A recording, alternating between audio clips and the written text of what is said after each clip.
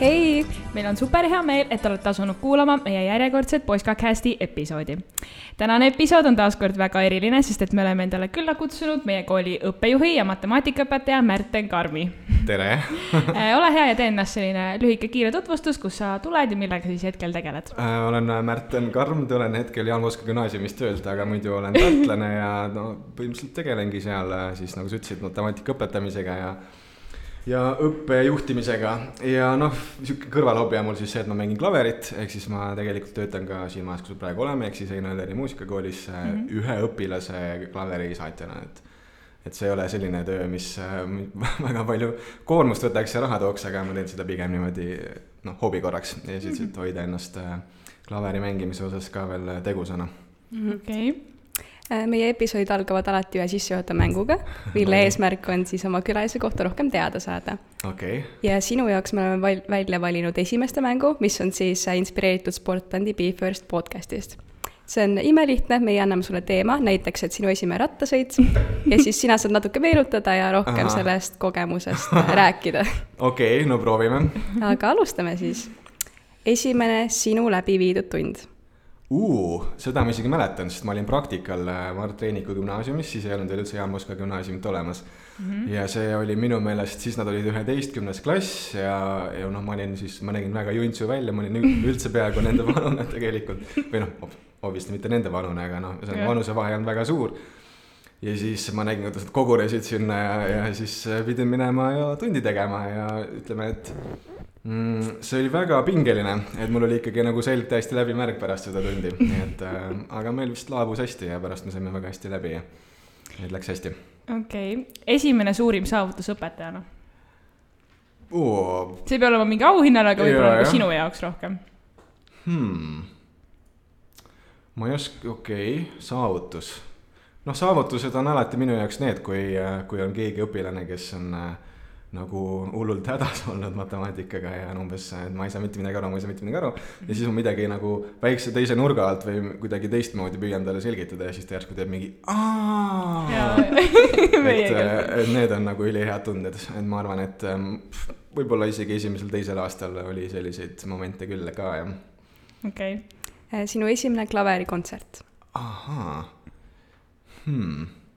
Selline, kus, ütleme, kui ma õppisin, siis oli niikuinii hästi palju esinemist kogu aeg, et kõiki neid ma kindlasti ei mäleta selliseid ühe loo või kahe looga esinemisi, aga selline täismõõdus kontsert, mille sisustasime siis minu toonane kursusekaaslane Tõnu Kalm, kes on praegu ka minu väga hea sõber ja kontserdikaaslane ja kes töötab Vanemuise sümfooniaorkestris ja siis siin Elleri koolis klarnetiõpetajana. Ühesõnaga, tema ja mina siis andsime vist esimene aasta pärast Elleri lõpetamist kohe nagu mingi 50-minutilise kontserdi Raekoja saalis, nii et see oli selles mõttes päris suur julgustükk, et meil ei olnud sugugi kerge kava, et noored poisid mõnikord julgevad võtta vist natuke suuri riske, et päris tehniline ja raske kava oli, aga õnnestus hästi ja see on niisugune helge mälestus, mis sillutas siis teed edasiste kontsertite andmiseni ka. Aga kui vana sa olid siis? Pärast Elleri lõpetamist, see oli siis aasta 20. Okei. Sinu esimene suurim eneseületus. Võib seda sama lugeda või on midagi muud?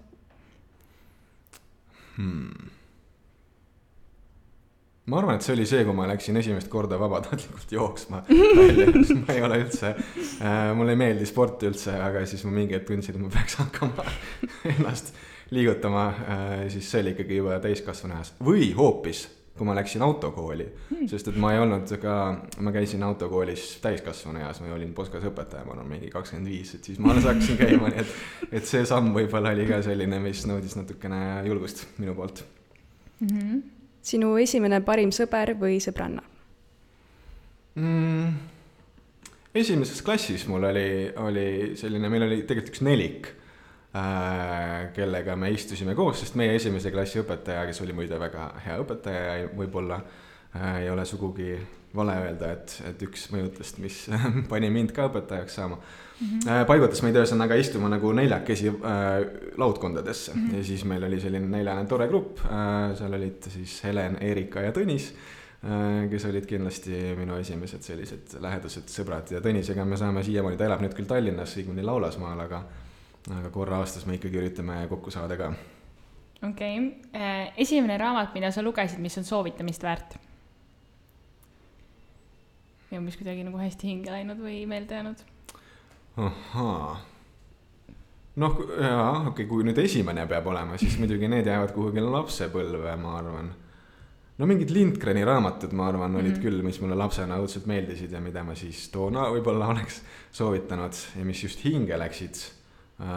Mingid kurvemad. Ta on siuke hästi huvitav, et tal on igal raamatul minu meelest nagu erinev natukene selline emotsioon, mida see tekitab, et on sellised hästi lõbusad lasteraamatud nagu mingid pullerbilapsed ja siis on järsku mingi Mio mu Mio, mis on selline või Vennad lõvisüdamed, mis on ikkagi lapsena ikkagi pani mind nutma, ma arvan küll, nii et see võib-olla siis Vennad lõvisüdamed läks küll hinge. Esimene sinu poolt juhatatud klass? Oli siis 12. C, kui nad lõpetasid ja meil oli just nendega sel suvel väike kokkusaamine ka. Viimane klass, keda ma juhatasin, kellel ma andsin ka nagu tervele klassile matemaatikat, et praegu hiljem on ju meil tulnud matemaatikas need rühmad, nii et kohtusin nendega iga nädalaga tunnis, oli väga huvitav klass, pakkusid vahepeal pinget, ei olnud alati kõigi õpetajatega võib-olla kõige paremad läbisaamised neil, et siis oli vaja seal mingeid asju klaarida ja aga hästi toredad inimesed ja noh, esimene läheb alati ju mingis mõttes kõige rohkem hinge, ehk siis oli hästi tore neid sel suvel ka näha. Mis minu arust on naljakas, kui ma nüüd või natuke kõrvale kalduda sellest küsimusest, et ükskord, kui minu klassil see, siis kus ma gümnaasiumis õppisin, oli vist 10 aasta kokkutulek, et siis oli huvitav see, et inimesed, kes on nüüd juba siis pereinimesed ja neil on lapsed ja karjäärid ja 10 aastat on koolist möödas ja nagu täiskasvanud inimesed, aga kui nad kokku saavad oma selle gümnaasiumi aegse sõpruskonnaga ja klassiga, et siis kuidagi need rollidesse nad libisevad tagasi.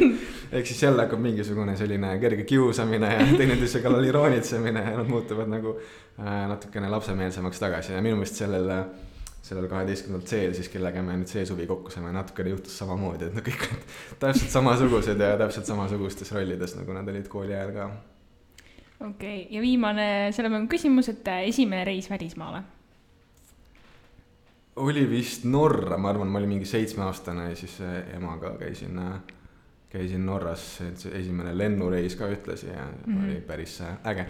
Mu ema oli toona siin samas koolis, ehk siis Elleri muusikakoolis, mitte Poskas, eesti keele kirjanduse õpetaja ja siis ta kuidagi mingit projekti pidi sai sinna Norra nagu mingisuguse õpilasetenduse juurde, ehk siis, et need Elleri õpilased nagu tegid seal mingit teatrit ja mina siis olin pisike poiss ja mängisin plokkflööti, ma olin mingisugune metsavaim kusagil puu otsas ja siis, aga see oli äge, sest oli nagu vabas õhus, oli mingi saared, seal oli mitu saart, mis olid veel sildadega ühendatud ja siis publik nagu liikus seal looduses nende saarte ja mägede vahel ja siis järsku olid mingid tegevused seal Norra mütoloogiast kusagil nende mägede ja metsade vahel, nii et see oli väga, väga äge kogemus.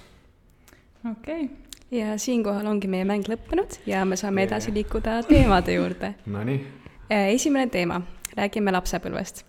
Okay. Et kus sa üles kasvasid? Ma olen täiesti tartlane, nii et ma kasvasin Tartus Karlova Huudis ja jah, majade vahel. Okei, aga kas sul oli ka õdest ja vendi? Eip, üksik laps. Okei. Aga milline sa üldse iseloomult olid väiksena? Kas pigem siuke energiline või tagasihoidlik? No mis sa pakud? Energiline. Ei, absoluutselt. Ma olen väga tagasihoidlik inimene ja lapsena juba olin hästi selline endasse tõmbunud, introvertne, kinnine ja siuke kergelt nöödi. Okay. Aga oli sul siis raske nagu sõpru ka leida? Et sa eelistasid pigem üksinda nagu tegutseda? Mingis mõttes küll, aga ütleme, mingis eas jälle lapsena, ma arvan, et 1. kuni 4. klassini oli ikkagi nagu lihtne leida neid selliseid sõpru, kes ma ei tea, väärtustavad ka ütleme, kuidas öelda, kes on ka nagu sellised kes loevad ja kellega, kes on nagu sellised kultuursemast inimesed. 1. klassi lapsed loevad või? Ja, meil olid ikkagi kultuursetest peredest lapsed. aga siis mingist hetkest, ütleme 5-9 ja siis nagu see selline hästi õppimine ja lugemine ja see ei olnud nagu väga cool, on ju, siis ma olin siukene pigem omaette hoidev, ma arvan, ja siuke klassinohik, aga siis gümnaasiumisse ma läksin siis Treffnerisse, seal jälle oli cool olla intelligentne, nii et siis ma jälle tegin comebacki. Okay. Aga millised olid sinu hobid lapsena, et mis sind huvitas? Noh, eks lugemisest on miskipärast nüüd hästi palju olnud juttu, et see oligi võib-olla üks asi, mida ma tegin. Ja klaveri mängimine ja muusika üldiselt, et mu vanema oli klaveriõpetaja, siis tänu temale ilmselt klaver oli kodus olemas, on ju, siis loomulikult laps läks seda näppima ja siis pandi ta seda õppima ja nii ta läks. Et see ei olnud päris nüüd selline asi, ega muidugi ühelgi lapsel vist ei ole, et jess, ma tahan hakata viiulit õppima. Et see peab ikkagi olema kuskilt vanemate mõjutustena tulnud või kodust. Ja siis mul vist kuidagi on selline omadus, et kui ma midagi hakkan tegema, siis ma nagu teen seda hästi pühendunult või nagu ma ei tee asju poolikult. Ja siis see klaver ikkagi võttis ka suure osa mu elust. Ehk siis ma käisin ju korraga siis 2 koolis, üldhariduskoolis ja siis Elleri muusikakoolis. Nii et ega mul väga muuks võib-olla aega ellu jäänudki. Aga ütleme gümnaasiumi ajal mingis trennis, niimoodi sa ei ole kunagi käinud või? Trennis, kunagi, see oli nüüd põhikooli ajal, kui üritasin ühe korra, ma arvan, käia kergejõustikutrennis, aga see ei kõnetanud mind. Ja mul ei olnud ka kunagi nii palju aega, sest et seesama muusikakool võttis ikkagi iga päev pärast tunde veel ikkagi suure osa mu elust ära ja siis veel pidi ju harjutama kodus. Ja et trennis ma ei ole kunagi käinud. Kehalise tund oli mu ainuke füüsiline koormus tükk aega mu elust ja siis kui kooli ära lõpetasin, siis läksingi natuke lodevaks, kuni ma siis otsustasin, et seda peab muutma. Aga kui vanad sa muidu muusikakooli läksid? 5 või 6-selt. 6-selt ma läksin üldse nagu kooli ja siis võib-olla oli muusikakoolis isegi eelklass ka, et ma võisin olla 5. Ja millal sa lõpetasid? Siis ma olin 19. Okay. 18-19, midagi sellist. Ja klaverit terve aega? Okay. Seal on need muud ained ka kõrval, solfeitšod ja harmooniad ja asjad. Aga kui me räägime põhikoolist, on see, mis põhikoolis käisid? Karlova koolis. Aga mis seal nagu sul, ütleme, lemmikõppaine, kas siis oli ka rohkem kirjandus või juba matemaatika või kuidas seal oli? Hea küsimus. Kas ma siis üldse oskasin mõelda, et mis mu lemmik oli? Ma pigem oskasin mõelda, mis mulle üldse ei meeldi. Nii. Mingi bioloogia ja keemia olid sellised keerulisem. Ajalugu, sellest ma ei saa üldse aru. Mulle ei jää meelde faktid millegi pärast. Mul on vaja tekitada seoseid ja ju siis... ma tean, et ajalooõpetaja ütleks, et seal on kindlasti hästi palju seoseid, mida saab luua, aga minu peas need ei töötanud ja... Et ajalugu mulle ei meeldinud, vene keel ka mitte kuigivõrd, sest see, pigem see on ju keeruline. Aga jah, mata on mul alati suht lihtne olnud küll, jah. Ja ma ei ütleks, et kirjandus põhikoolis mul tingimata lemmik oli kirjandit kirjutada, mulle küll ei meeldinud. Et võib-olla see tuli rohkem gümnaasiumis, sest et mul oli väga hea õpetaja gümnaasiumis ja kuidagi need arutelud, mis meil raamatute ümber olid tunnis ja sellised... vahel ka mingid rollimängud nagu raamatute üle, kus me nagu neid olukordi või tegelasi seal läbi mängisime, et need olid hästi huvitavad ja nendest ma hakkasin kohutavalt puudust tundma, kui ma siis sattusin ülikooli õppima matemaatikat, mis oli nagu ainult, ma ei tea, teoreem, tõestus, ainult üks õige variant enam-vähem, kuidas tegelikult on matas ka võib-olla mitu võimalust, kuidas lahenduseni jõuda, aga ikkagi matemaatika on üsna selline kastides mõtlemine. Kirjandus on selline, mis laseb mõttel vabalt liikuda, et sellest ma hakkasin siis tohutult puudust tundma. Kui me räägime nüüd sellest põhikooli ajast, siis kas sa olid üdini viks ja viisakas poiss või vahel sattusid pahandustesse ka? Kui palju ma nüüd võiks ära rääkida? Väga palju. Mingi aja ma olin üdini viks ja viisakas ja siis loomulikult teismeeas tekivad kiusatused ja põnevad asjad elus ka, et siis mingi hetk ma elasin sellist nagu topeltelu, et vanemate ja õpetajate ees ma olin siuke hästi korralik ja siis mingi kamp, kus ma sattusin, siis seal ma tegin igasugu lollusi. Okay. Ma ei räägiks neist vähem. aga kui me räägime, ütleme, gümnaasiumajast või siis juba põhikooli lõpp, siis kas sul olid mingid suuremad unistused ka, et kelleks sa näiteks saada tahtsid? Ma ei ütleks, et unistused, mul oli nagu võib-olla üsna kindel plaan või nagu arvamus, et minu elu saab olema seotud muusikaga, ehk siis minust saab kas pianist või helilooja või muusikateadlane või midagi sellist. Ja millegipärast see oli kuidagi, ma ei olnud seda nagu kuidagi läbi mõelnud enda jaoks, see oli lihtsalt kuidagi kujunenud või vaikselt kuidagi formuleerunud mu peas endast mõistetavaks, aga tegelikult muidugi see ei olnud seda. Aga kuidas on üldse praegu, ütleme, kui ma tulekski või oleksin käinud muusikakoolis, kas ütleme 90% tõenäosusega ma saaksin nagu edasises elus midagi muusikaga teha või? Kas ma pean nagu väga palju vaeva nägema, et kuskile jõuda või nagu?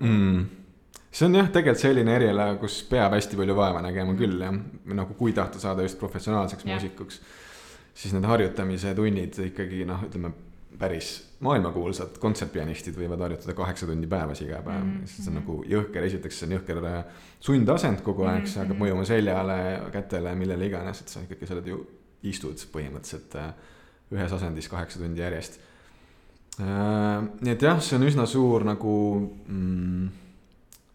pingutus ja minu meelest üha enam on Elleris nüüd selles keskastme osas ka ikkagi juba õpilased, kes õpivad paralleelselt kusagil mujal gümnaasiumis. Ehk siis nad juba on selles kahes maailmas, nad ei ole kindlad, et nad tahavad ennast siduda ainult muusikaga, nad õpivad kõrvale, saavad korraliku keskhariduse ja siis võib-olla ikkagi sageli lähevad ülikooli mingit nii-öelda päris jutumärkides eriala õppima. Aga loomulikult jah, on ka neid, kes ju saavad muusikuteks, sest muidu meil ei oleks neid. Ja mulle tundub, et lihtsam, võib-olla see on vale sõna, aga mõttekam on saada muusikuks mingi sellise või sellise instrumendiga, mis on ka orkestris. Sest siis sul on ikkagi mõned orkestrid Eestis on päris professionaalsed orkestrid Eestis on, Tallinnas ja Tartus, Pärnus ka mingil määral. Et ühesõnaga, et seal on nagu rohkem tõenäosust, et sa ikkagi saad ka nagu tööle. Okay. Et klaverimängijana on, ma leian pigem raske nagu päris elatist teenida. Siis peab ikkagi olema õpetaja ja võib-olla mingi klaverisaatja kusagil koolides või kooride juures. Ja klaveri mängimine on ka hästi selline üksildane tegevus. Et igasugu need orkestri instrumendid ja puhkpillid ja keelpillid, neil on igasugu sellised, ongi orkestrites, kus nad saavad koos sotsialiseeruda ja läbi käia, aga klaveri mängimine enamasti toimub üksi. Me rääkisime sellest, et sa käisid Treffneris. Miks sa just otsustasid selle kooli kasuks? Hea küsimus, ma ei olnud eriti teadlik toona millegi pärast. See sama minu pinginaaber Tõnis, kellest ma rääkisin, kellega ma ühe korra aastas püüan kokku saada, et tema millegi pärast oli kohe, et ikkagi peab proovima Treffnerisse, ma ei teadnud midagi, mis see Treffner on.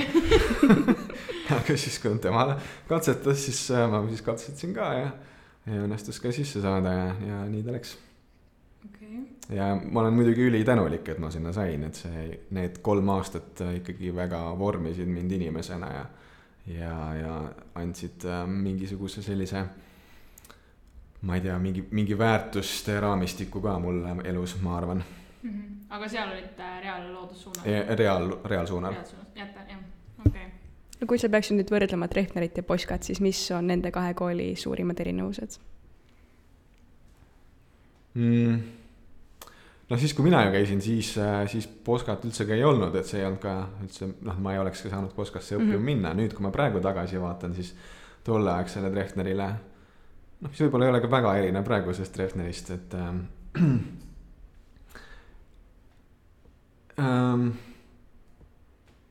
mingi õhustiku erinevus ikkagi on, ma arvan, see peamine. Ilmselgelt on need õppekava erinevused ju ka, et Poskas, nagu te teate ja ilmselt ka kuulajad kõik teavad, on hästi palju valikuid, Treffneris on neid vähem. Aga Treffneris oli see võib-olla mingi selline akadeemiline väärikus, mis oli ikkagi nagu, mis jättis mulle väga suure sügava mulje. Et jah, nad on hästi konservatiivsed, millest võib-olla mõned õpilased mõtlevad natukene negatiivses võtmes, aga sellel konservatiivsusel on ikkagi ka oma võlu, sest et see on nagu selline mingi ülikooli akadeemilisus, millele see juba nagu andis mingi sissejuhatuse ja see, et sul tuleb mõni õpetaja tundi, tulebki kiledega ja graafaprojektoriga ja ta on nagu võib-olla oma selle õpetamise 20 aasta jooksul jõudnud kuhugi väga kindlale rajale, kuidas ta oma ainet annab ja see, et ta teeb seda kogu aeg ühtemoodi, tingimata ei ole ju halb, kui see on hea ja loomulikult me pidime mõnes aines sellepärast ka väga palju tuupima ja õppima, aga see andis hea mälukooli ja kunstiajalugu Priidu Peeriga on andnud mulle teadmised, mis on mulle meeles siiamaani, nii et jah, erinevus on selles õhustikus ja ma ei taha kindlasti, mulle väga Treffner meeldis, kui ma seal õppisin. Praegu ma olen natuke imelikus rollis, sest et ma töötan Poskas ja ma olen natukene nagu Treffneri nagu rivaalkoolis siis nii-öelda, aga koostööd me tegelikult teeme ju ikkagi ühiskatsete näol ja selles mõttes see. Tartu gümnaasiumid on kõik justkui natuke rivaalid ja natukene ka sõbrad, et see on selline põnev suhe koolide vahel. Okay. Räägime ülikoolist.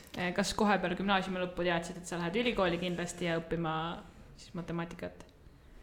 Ei teadnud, kui ma seal põhikooli lõpus ütlesin, et ma ei teadnud üldse, kuhu ma tahan gümnaasiumisse minna, siis pärast gümnaasiumi mul tõrna aimugi, mida ma tahan minna õppima ülikooli. Ja seal oli veel see anomaalia ka, et tollel ajal Elleri see keskaasta kestis 4 aastat. Ehk siis mul oli mingi veider 1 aasta, kus ma veel justkui pidin käima Elleris enne, kui minust siis saab see muusik, kellest ma arvasin, et minust pidi saama. Aga kuna mul läks ka Treffneri lõpetamine nagu suhteliselt edukalt, et mul olid head hinded, head tulemused eksamitel ka, et siis mul hakati nagu kõrvalt veidi nõu andma, et mis sa nagu raisku lased, et selle 1 aasta, et vähemalt ükski aasta ülikoolis õpib midagi sellist, mis ei oleks muusika, et sa saad selle ülikooli nii-öelda maitse ka suhu. No ja siis ma Maita valisin küll täiesti suvaliselt. Ma oleks ilmselt saanud sisse päris mitmesse muude kohta ka, aga Maita oli see aine, kus ma nagu koolis tundsin ennast kõige mugavamalt ja mis tuli mul nagu kõige võib-olla vähem pingutust nõudvana välja. Ja siis ma otsustasin, et okei, ma siis 1 aasta õpin matemaatikat ülikoolis. Siis aga nagu jah, ma vist enne mainisin ka seda, et ma ei kipu asju pooleli jätma, et kui ma midagi teen, siis ma teen neid nagu lõpuni ja siis kui ma olin selle 1 aasta seal Maitas ära õppinud ja lõpetasin Elleri ülikooli kõrvalt, siis mulle tundus, et okei, ma teen selle Maita siis lõpuni. Ja siis jäi hoopis muusikavärk pooleli. Okay. Aga õppides matemaatikat, kas sa pidid siis kohe valima, et sa tahad just õpetajaks saada, või et kas seal on mingi teine suund ka? Ei pidanud, et 3 aastat ehk siis bakalaureuse õpped oli lihtsalt matemaatika, mis muide, ma igaks üks täpsustan, ei ole üldse see matemaatika, mis on gümnaasiumis, vaid ülikooli matemaatika on nagu täiesti teine maailm, et seal on ise ehmatas ikka ära, nii? Kõik ehmatavad ära, kes just ei ole, kellel ei ole tuttavaid, kes on ülikoolis matemaatika õppinud, et see on täiesti seal on teooriad, aktsioomidel põhinevad tõestused, on mingid rühmateooriad, on matemaatiline analüüs, on nagu erinevad valdkonnad ja see on täiesti teine maailm. Arvudest väga kaugel. Aga ühesõnaga, kuhu ma jäingi? Suund. Suund, jah, ühesõnaga ei ole. Baka oli lihtsalt matemaatika ja magistrisse, mis siis pidi 2 aastat veel otsa tulema, ma tegelikult otsustasin ka, et alguses ma läksin jällegi puhast matemaatikat õppima. Puhas matemaatika muide on täiesti termin. Siis kui mina õppisin, siis meil oli puhta matemaatika instituut. Ja see oli vist juhtumisi 6. korrusel, kus oli ka saun. Nii et siis oli hea nalja teha, et seal 6. korrusel on hunnik puhtaid matemaatikuid. Aga see selleks, et siis see on see nii-öelda teadusmatemaatika pool. Ja siis ma mingi hetk otsustasin, et ma siis teen õpetaja asja kõrvale, sest et see päris teaduse tegemine tundus asi, mis võib-olla mulle ikkagi väga palju ei sobi. Ja siis õpetaja variant hakkas üha rohkem sobima ja siis nii ta läks. Et mul tegelikult on nagu 2 magistrit on siis matemaatika ja matemaatikaõpetaja. Mainisid seda, et sa käisid praktikal siis seal Mart Reiniku koolis on ju. Aga kuidas sa Poskasse said? No siis täpselt oligi, et ma olin see praktika 1 aasta olin ära on ju. Ja siis tehti Reiniku kool nagu 2. Ehk siis tuli Jaan Poska gümnaasium. Ja siis ma mõtlesin, et okei, ma siis kandideerin sinna. 1 aasta tegelikult käisin veel ülikoolis paralleelselt, nii et nagu olin viimasel aastal ülikoolis ja siis läksin Poskasse tööle. Seega sa oled 10 aastat siis õpetanud Poskas, ju? Jah, algusest peale. Okei. No kui sa võrdleb Poskat 10 aastat tagasi ja meie kooli nüüd, siis millised suurimad muutused on toimunud? Väga suured muutused. Jah, kõik meie õpetajad, kes me oleme seal algusest peale olnud, kui me vahel nagu mõtleme tagasi neid esimesi aastaid, siis me ei suuda uskuda, kui kaugele me oleme tulnud. Ehk siis, et koolina, esiteks muidugi õppekava on hästi palju muutunud, sest see tohutu valikute süsteem, kuhu me praeguseks jõudnud oleme, see ei ole tulnud ju üleöö, vaid see on ikkagi olnud nagu aastate jooksul selline tööprotsess, ehk siis, et meil on tulnud järjest juurde rohkem mingeid vabadusi ja ühesõnaga jah, et nagu see on see üks pool, eks ole, õppekava pool, aga ka kuidagi õhkkond ja selline õpilaste kontingent või selline vibe, mis selles koolis on nagu hästi palju muutunud. Et alguses oli, ma ei oska seda võib-olla isegi sõnadesse panna. Ja see kõlaks nagu võib-olla liiga lihtsustatud, kui ma seda üritaks teha, aga see selline vabadus ja siirus, mis on nagu meie koolis praegu, ma arvan, et see on nagu see, mida on hästi palju just juurde tulnud. Okay. Aga esimene aasta, kui Poska nagu oli avatud õppimisele, siis kas õpilased väga ei tahtnud sinna tulla või kuidas see nagu oli?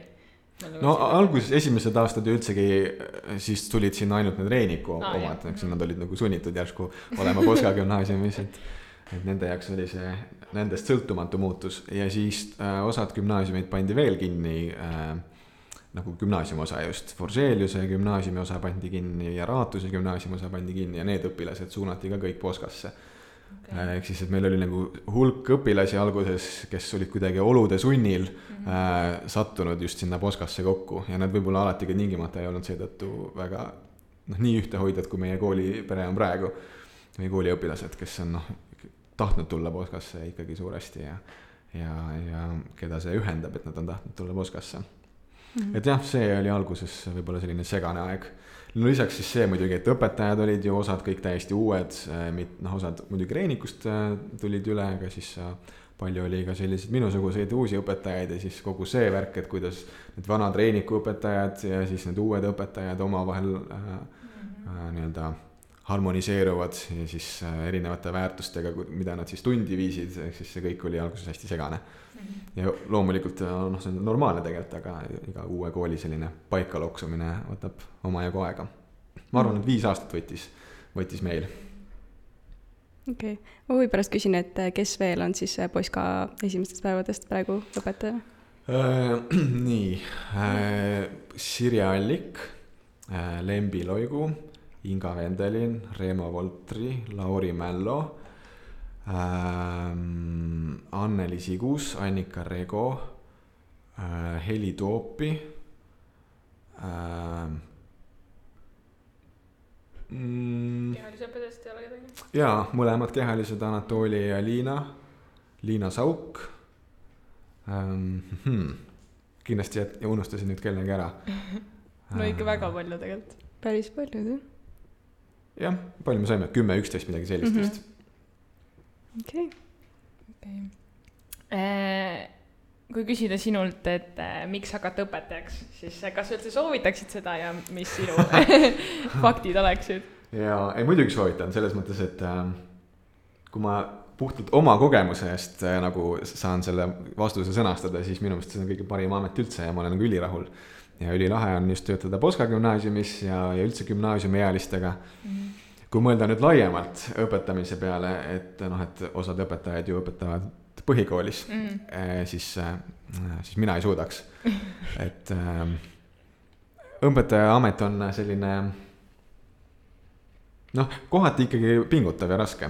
Eriti ma arvan just seal põhikoolis, kus on vaja, sa ei saagi õpetada vahepeal, sa pead nagu kasvatama ja jagelema ja mingit distsipliini küsimusi lahendama tunnis, see tundub mulle täiesti mõttetu, aga samas on jällegi inimesi, kellele just see sobib, kes ongi need, kes tahavad või kes oskavad ja suudavad hästi ennast kehtestada ja need ongi nende tugevused, et nendele võib-olla just sobib põhikoolis, aga jaa, kui sa oled nagu kui sulle meeldib suhelda, kui sa oled avatud, kui sa oled valmis arenema ja muutuma nagu kogu aeg oma töös. Ehk siis, et minu meelest õpetaja töö ei ole asi, mida sa saad teha 20 aastat ühtemoodi. Et siis ma arvan, et go for it. Okei. Aga kui küsiks nagu kõige suuremat väljakutset üldse selle 10 aasta jooksul, siis mis see on olnud? Kas ka nagu see muutumine või pigem on see lihtsalt tulnud? Et ajaga kaasas käimine nii-öelda? Ma seda nagu ise vist pigem ei tooks välja, et ma arvan, et see muutumine on mul kuidagi sujuvalt tulnud. No lisaks on ka mul ju tulnud selliseid rollivahetusi, et see, et minust sai mingi hetk selline valdkonnajuht, mis oli siis nagu semijuhtimine ja siis kujunes, minust sai ka õppejuht, mis on nagu rohkem juht. See on omaette jutt veel ka. Aga ma lõpetan selle eelmise mõtte ära, et siis võib-olla suurim väljakutse oli ikkagi kooli alguses, kui minust sai alles õpetaja. Et nagu ma ütlesin, et õpilased olid teistsugused, kõik ei olnud üldse nagu vabatahtlikult Poskasse tulnud, seal oli sellist nagu võib-olla trotsi ja ma ei olnud siis esimest aastat õpetaja, ma ei olnud kindlasti mingi selline väga suur autoriteet, ma olin samasugune nolk nagu nemad. Eks sellist distsipliiniga tegelemist oli mul ja nagu isegi vaevlemist sellega oli päris palju esimesed 2 aastat, et ma ikkagi olin hädas. Et need väljakutsed on head, et ma neist üle sain ja et need mul väga tuju ära ei võtnud toona.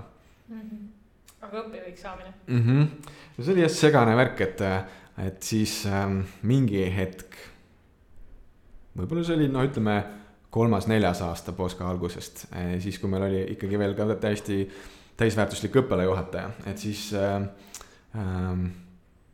Helmer Jõgi, meie direktor, nagu te teate, on üsna selline uuendusmeelne ja tal meeldib igasugu uusi ideid katsetada ja siis ma arvan, et see oli tema, kellel siis tuli mõte, et meil võiks olla lisaks siis õppealajuhatajale ka sellised õpetajatest valdkonnajuhid, kes toona vist me nimetasime neid õppetooli juhtideks, kes natukene siis üks siis koordineeris meid oli vist 5 tükki, üks koordineeris kultuurivaldkonda, üks siis humanitaarteadusi, üks loodusteadusi, üks võõrkeeli ja mina siis reaalteadusi. Et nagu mingisugust koostööd ka nagu selle aine sees rohkem tekitada ja nii edasi.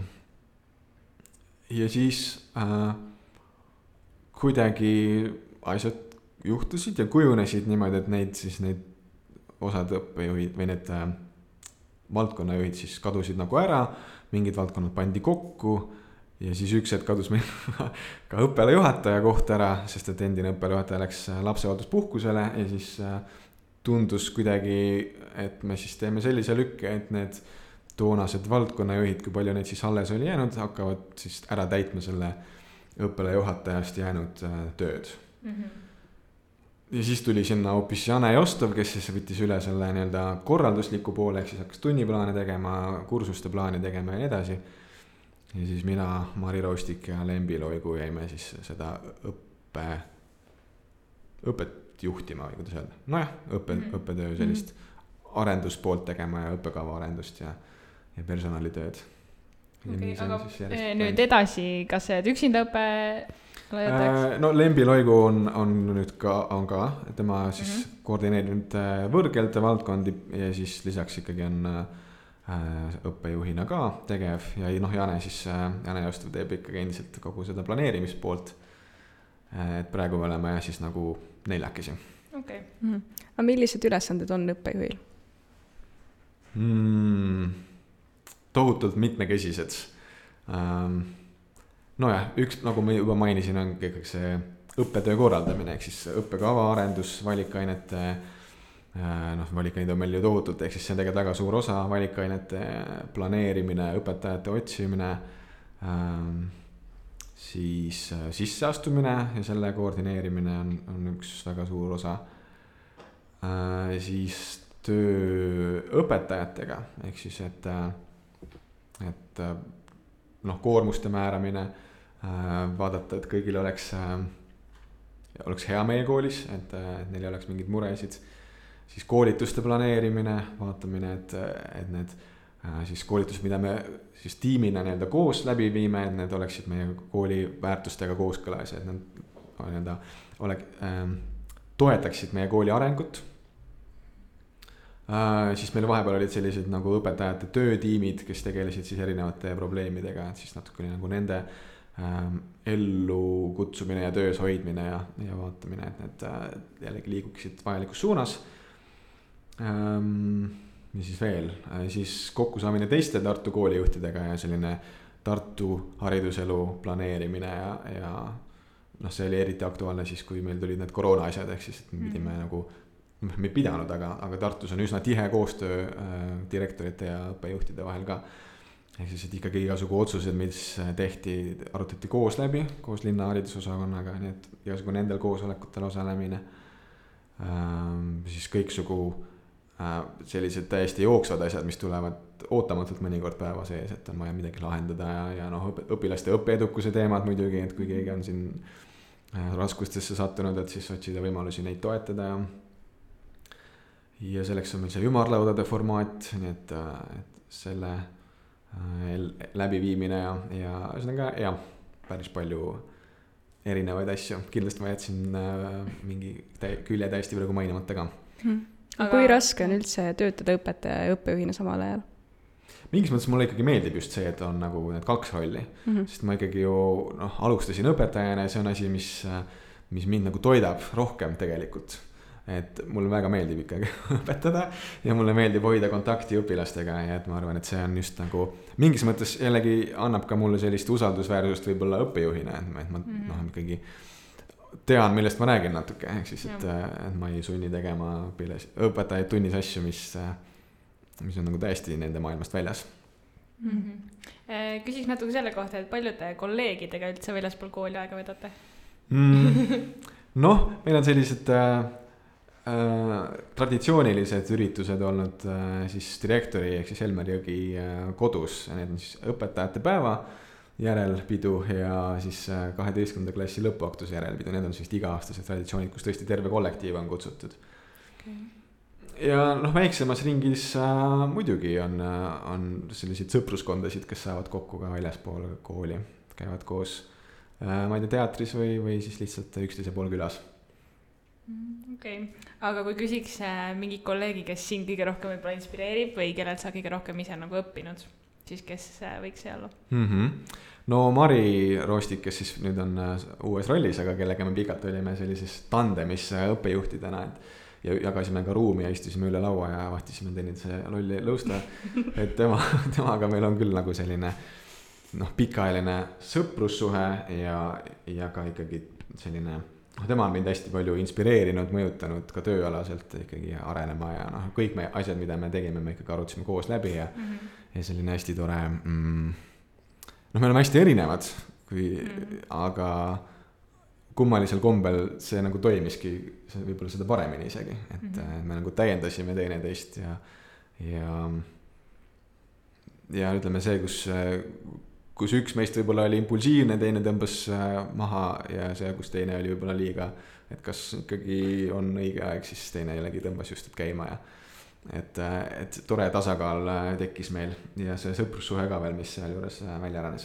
Et tema on kindlasti üks ja teine minu väga hea sõber koolist on õpetaja Sandra Oksaar, kes on kellega, ma ei teagi, kuidas me sattusime niimoodi tihedamalt suhtlema, aga kes on minu väga lähedane sõber ja nüüdseks ja mõttekaaslane ja kellega me oleme kohati jällegi väga sarnased, mis ilmselt võib-olla tegi selle sõprussuhte tekkimise lihtsamaks, aga mingis osas jällegi erinevad, milles võib-olla väljendab ka see, et me õpetame täiesti erinevaid aineid, matemaatika, eesti keele, kirjandus, aga jah, tõesti hästi õnnelik olen ma selle üle, et mul on koolis väga head sõbrad ka.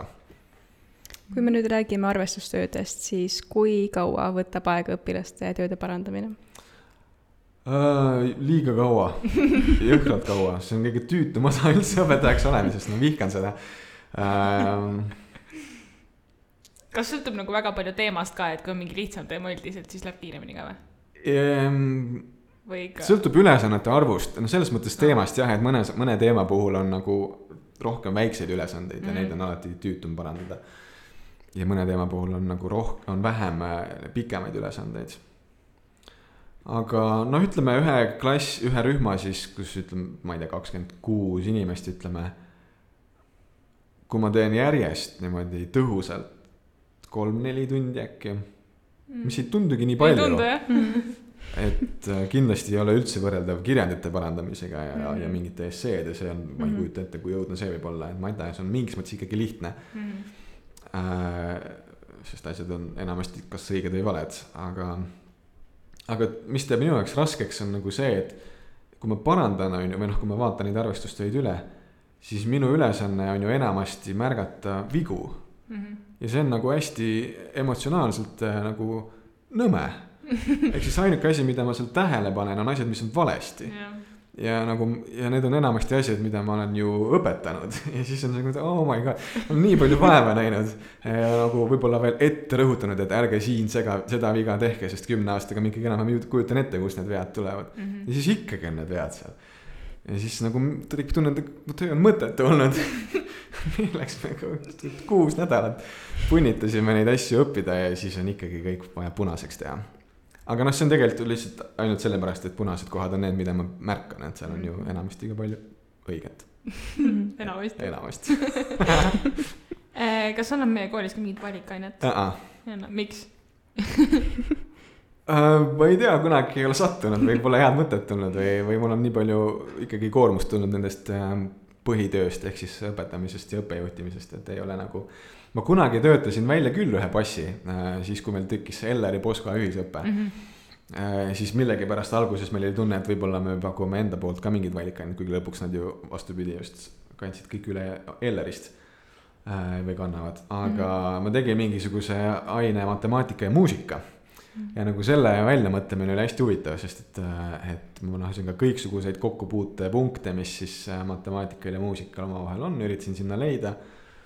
Alates siis heli tekkimisest ja noh, mis on füüsika ja siis nendest taktimõõtudest, mis on murrud, kuni siis selliste dodekafoonia, mis on siis 21. sajandi selline täiesti matemaatiline lähenemine muusikale ja siis on olemas aleatoorika, mis on täiesti juhuslik lähenemine muusikale, kus võib-olla visatakse täringut ja otsustatakse, millist rida tuleb mängida, et selliseid põnevaid asju on olnud, kuni siis ka esitamise matemaatilise mõõtmiseni, et nüüdseks on juba siis, siis on ju põnev on see, noh, mis enamasti on Shazam, ehk siis, et kuidas ära tunda, kuidas arvuti ära tunneb muusikat, see on, noh, kui asjast on üks ainuke salvestus, siis see vist on lihtsam, aga klassikalise muusikaga on nii, et seal võib olla ju, ma ei tea, 100 erinevaid salvestusi ja kuidas siis panna programm ära tundma, et mis teosega on tegemist. Et seal on mingi spektraal, mingisugused füüsika analüüsid, kuidas ta neid noote seal siis suudab tuvastada ja see on hästi põnev osa. No tuleb ära teha see valikaid. Jah, sellega muidugi see teema, et see on vist nii niši värk, et ülivähe on õpilasi, kes tunneks ennast tugevalt nii matemaatikas kui muusikas. Enamasti muusikud vihkavad matemaatikat. Aga kas sul on mõni huvitav lugu ka rääkida seoses oma õpetamisega? Jah, te andsite selle mulle isegi kodutööks ja ma pean ütlema, et mul ei tulnud, ma ei ole nagu, enamasti minu lood on seotud sellega, kus ma ennast häbistan. Mis muidugi seda juhtub üsna palju, aga millise neist ma siis võiks rääkida? No see on ju siukene common knowledge, et mul on väga halb huumorimeel, ehk siis enamasti on mingid sellised asjad, ma teen enda arust mingi hea nalja ja siis keegi ei naera, et seda on nagu üsna palju juhtunud, see on väga piinlik. Ühes mingis sihkris oli mingisugune väidetavalt minu suust tulnud nali, kus ma siis ütlesin, et Vektor on Viktori vend või vastupidi, kusjuures seda ma ei mäleta, et ma nii leim oleks seal, aga siis ükskord ma tegin vist kolmnurga lahendamise juures oli mingi siis koosinus teoreemiga midagi, tegime beta leidmiseks, no alfa ja beta.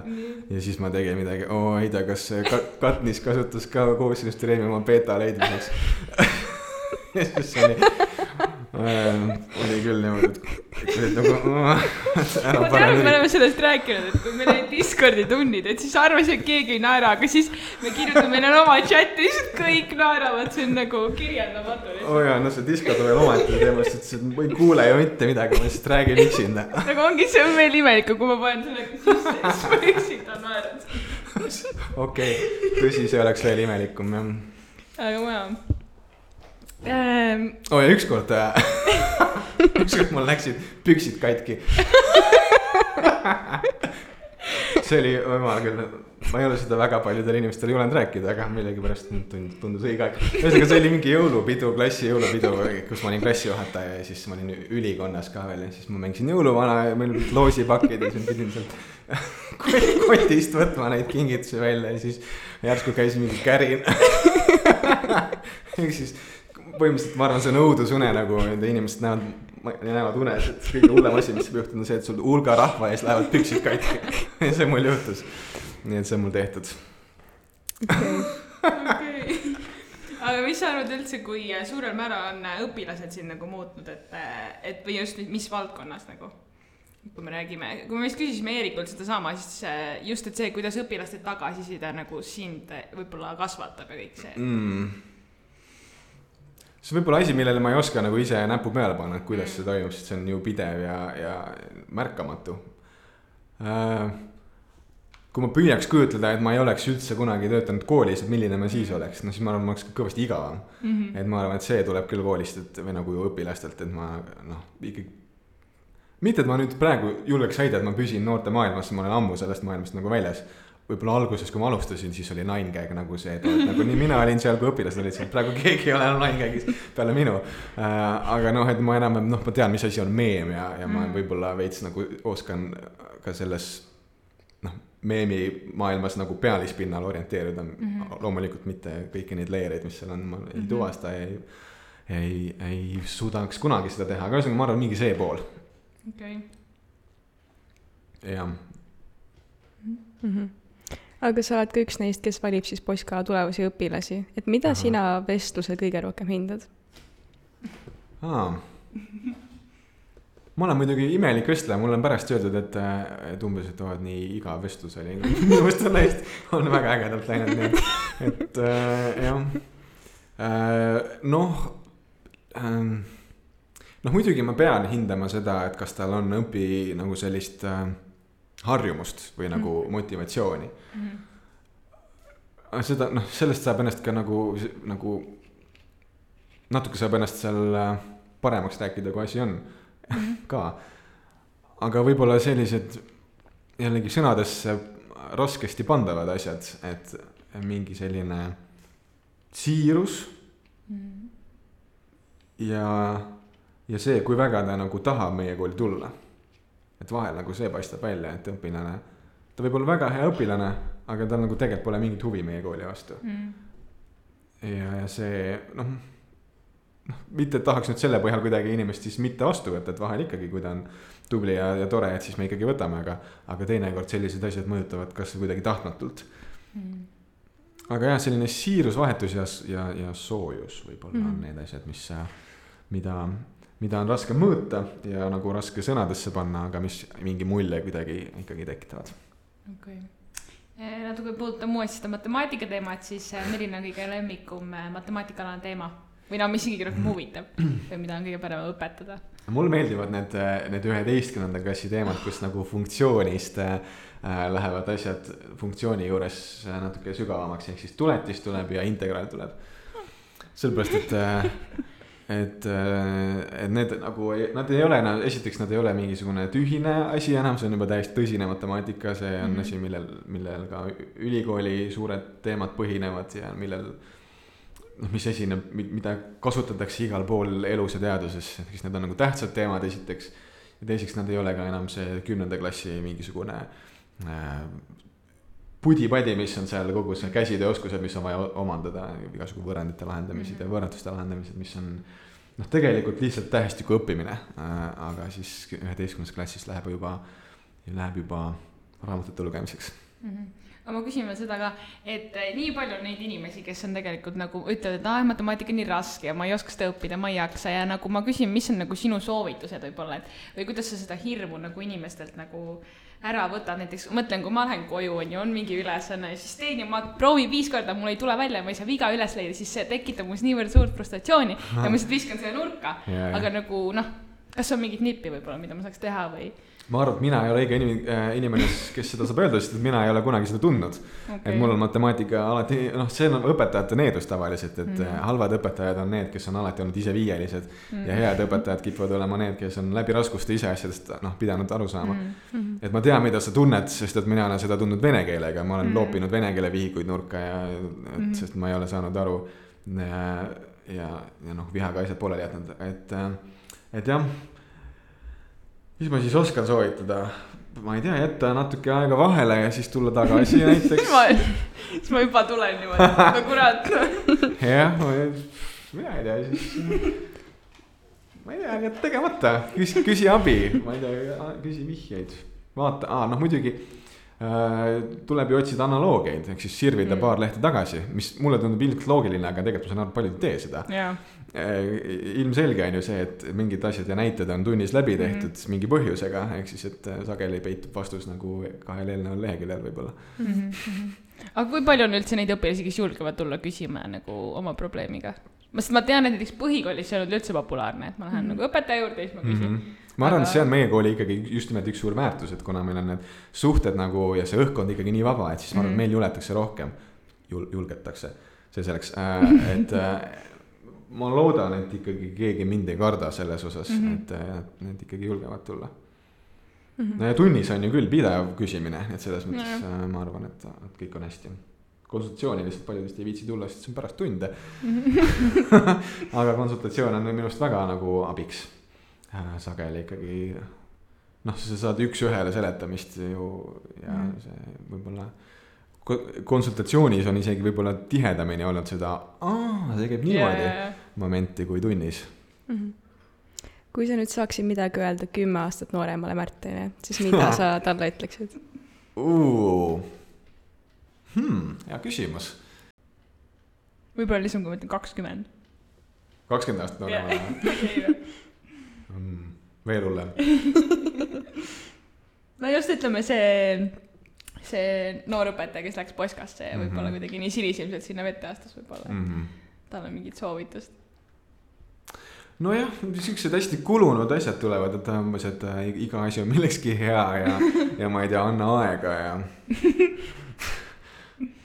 aga kuidagi viimasel ajal ma olen jõudnud küll sellesse punkti, et ma nagu olen hakanud aru saama, et asjad juhtuvad ja sellepärast, et nad peavad siis mingil hetkel ilmselt juhtuma ja nagu iga raskus, mis on olnud ja ma mõtlen ka nagu väljaspool üldse võib-olla õpetamist, üldse elus igasugused raskused, mis on tulnud ikkagi nagu kasvatavad ja see tundub, see on kulunud, et raskused teevad tugevamaks, mis iganes, aga kui sa oled selle nagu ikkagi korra läbi teinud ja näinud seda, et see, kus ma olen praegu, on tänu sellele, et mul on olnud elus mingid raskused, mida ma olen ületanud. Ma ei saa kasvada, kui ma olen kõik lihtne. Sest et kasvamine ja arenemine toimubki läbi raskuste ületamise, läbi probleemide, mis sinu ette tulevad. Ehk siis, et neid tuleb nagu tervitada. Ma arvan, et ma olen õppinud küll nüüdseks seda, et raskusi ei tervitada elus. Et need on millekski nagu vajalikud ja olulised. Ja kui ma mõtlen 10 aasta või nagu endale 10 aasta pärast, ehk siis, et milline ma olen tulevikus, siis ma arvan, et ma olen ka siis tänulik nendele raskustele, mis mul on võib-olla praegu või mis mul veel tulevad. Sest et ma olen siis palju ägedam ja võimsam inimene tänu nendele raskustele. Aga kas sul on ka mingi elumoto võib-olla, mida sa kaasas kannad endaga või pigem mitte? Work hard, play hard. Okei. Ei, see on veits nüüd naljaga öeldud, aga selles on oma tõde ka. Et ma kipun mõnikord võib-olla ma olen kohati hästi lapsik ja ma arvan, et see on see koht, kus see väljendub, et ma nagu keeldun suureks saamast ja ma võin olla selles rollis, kus ma olen tähtis ja seal õppejuht ja õpetaja ja nagu hullult pühendunud ja siis ma võin olla 2 sekundit hiljem mingi täiesti idiootset nalja teha, et ma arvan, et need 2 poolust on nagu asjad, mida ma tahaks endas kogu aeg nagu säilitada, et ma keeldun muutumast igavaks. Nojah, väga hea. Kas sa soovid ise midagi lisada, näiteks midagi kuulajatele öelda? Ei vist ei soovi, ma ei tea, lugege raamatuid ja kuulake raamatuid ka. Minu suur lifehack oli see, kui tuli koroona ja ma hakkasin jalutamise kõrvale kuulama audioraamatuid, sest et niimoodi saab palju kiiremini. Aga sul on mingi normaalne hääl või? Ma ei ole mitte kunagi proovinud. Või nagu kas on mingi imelik see, kes ma ei saa mitte midagi aru, mis ta räägib või see on nagu siuke smooth. Audioraamatusse? Ja ei, väga hästi saab aru. Ja seal saab kiirust ise valida, et ma alustasin 1,2 vist enamasti need inimesed, kes sisse loevad üsna aeglaselt, ehk siis, et normaalne lugemiskiirus on nagu suurem. Praeguseks ma kuulan 2,0-ga peaaegu kõik. Nagu, saan hästi ruttu kõik asjad nagu läbi ja siis niimoodi see lugemus nagu suureneb. Aga nüüd raamatutest ma arvan, jah, õpib hästi palju elu kohta. Ka ilukirjandusest, mitte ainult need raamatud, mis on nagu kirjutatud, ma ei tea, eneseabiks või ma ei tea, mingid psühholoogiaraamatud, need on muidugi ka põnevad ja arendavad. Aga ilukirjandus on asi, mis on ju elu, mis on elu ümber kirjutatud lihtsalt mingis teises vormis ja sealt sa võid avastada, et täpselt sinu elu, mingid asjad, mis su ellu tulevad, on võimalik kuidagi ilukirjanduse põhjal läbi mõtestada ja analüüsida enda jaoks. Et lugege raamatuid ja arutage nende üle sõpradega. Aga siis tõmbamegi vaikselt otsad kokku. Meil on väga hea meel, et sa meile külla tulid. Ja mul on hea meel, ülitore oli. No vaat ei olnudki nii hirmus, on ju. Mainime sellega veel ära, et võite kõik oma ideed episoodide või külaliste osas meile meilile poiskakast@gmail.com kirjutada või siis Instagrami DM-idesse @poiskakast. Ja sellega seoses ka jälgige meid Instagramis ja meie siis seal on ka kõik lingid, kus meid kuulata saab, ehk siis Spotify ja Apple Podcast ja kuulamiseni järgmises episoodis siis. Tšau!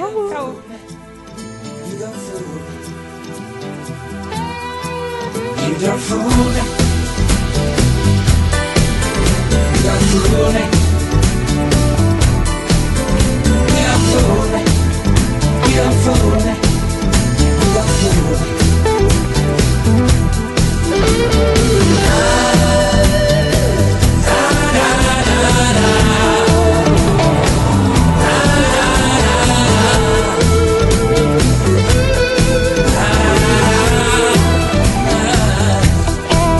You don't fool me.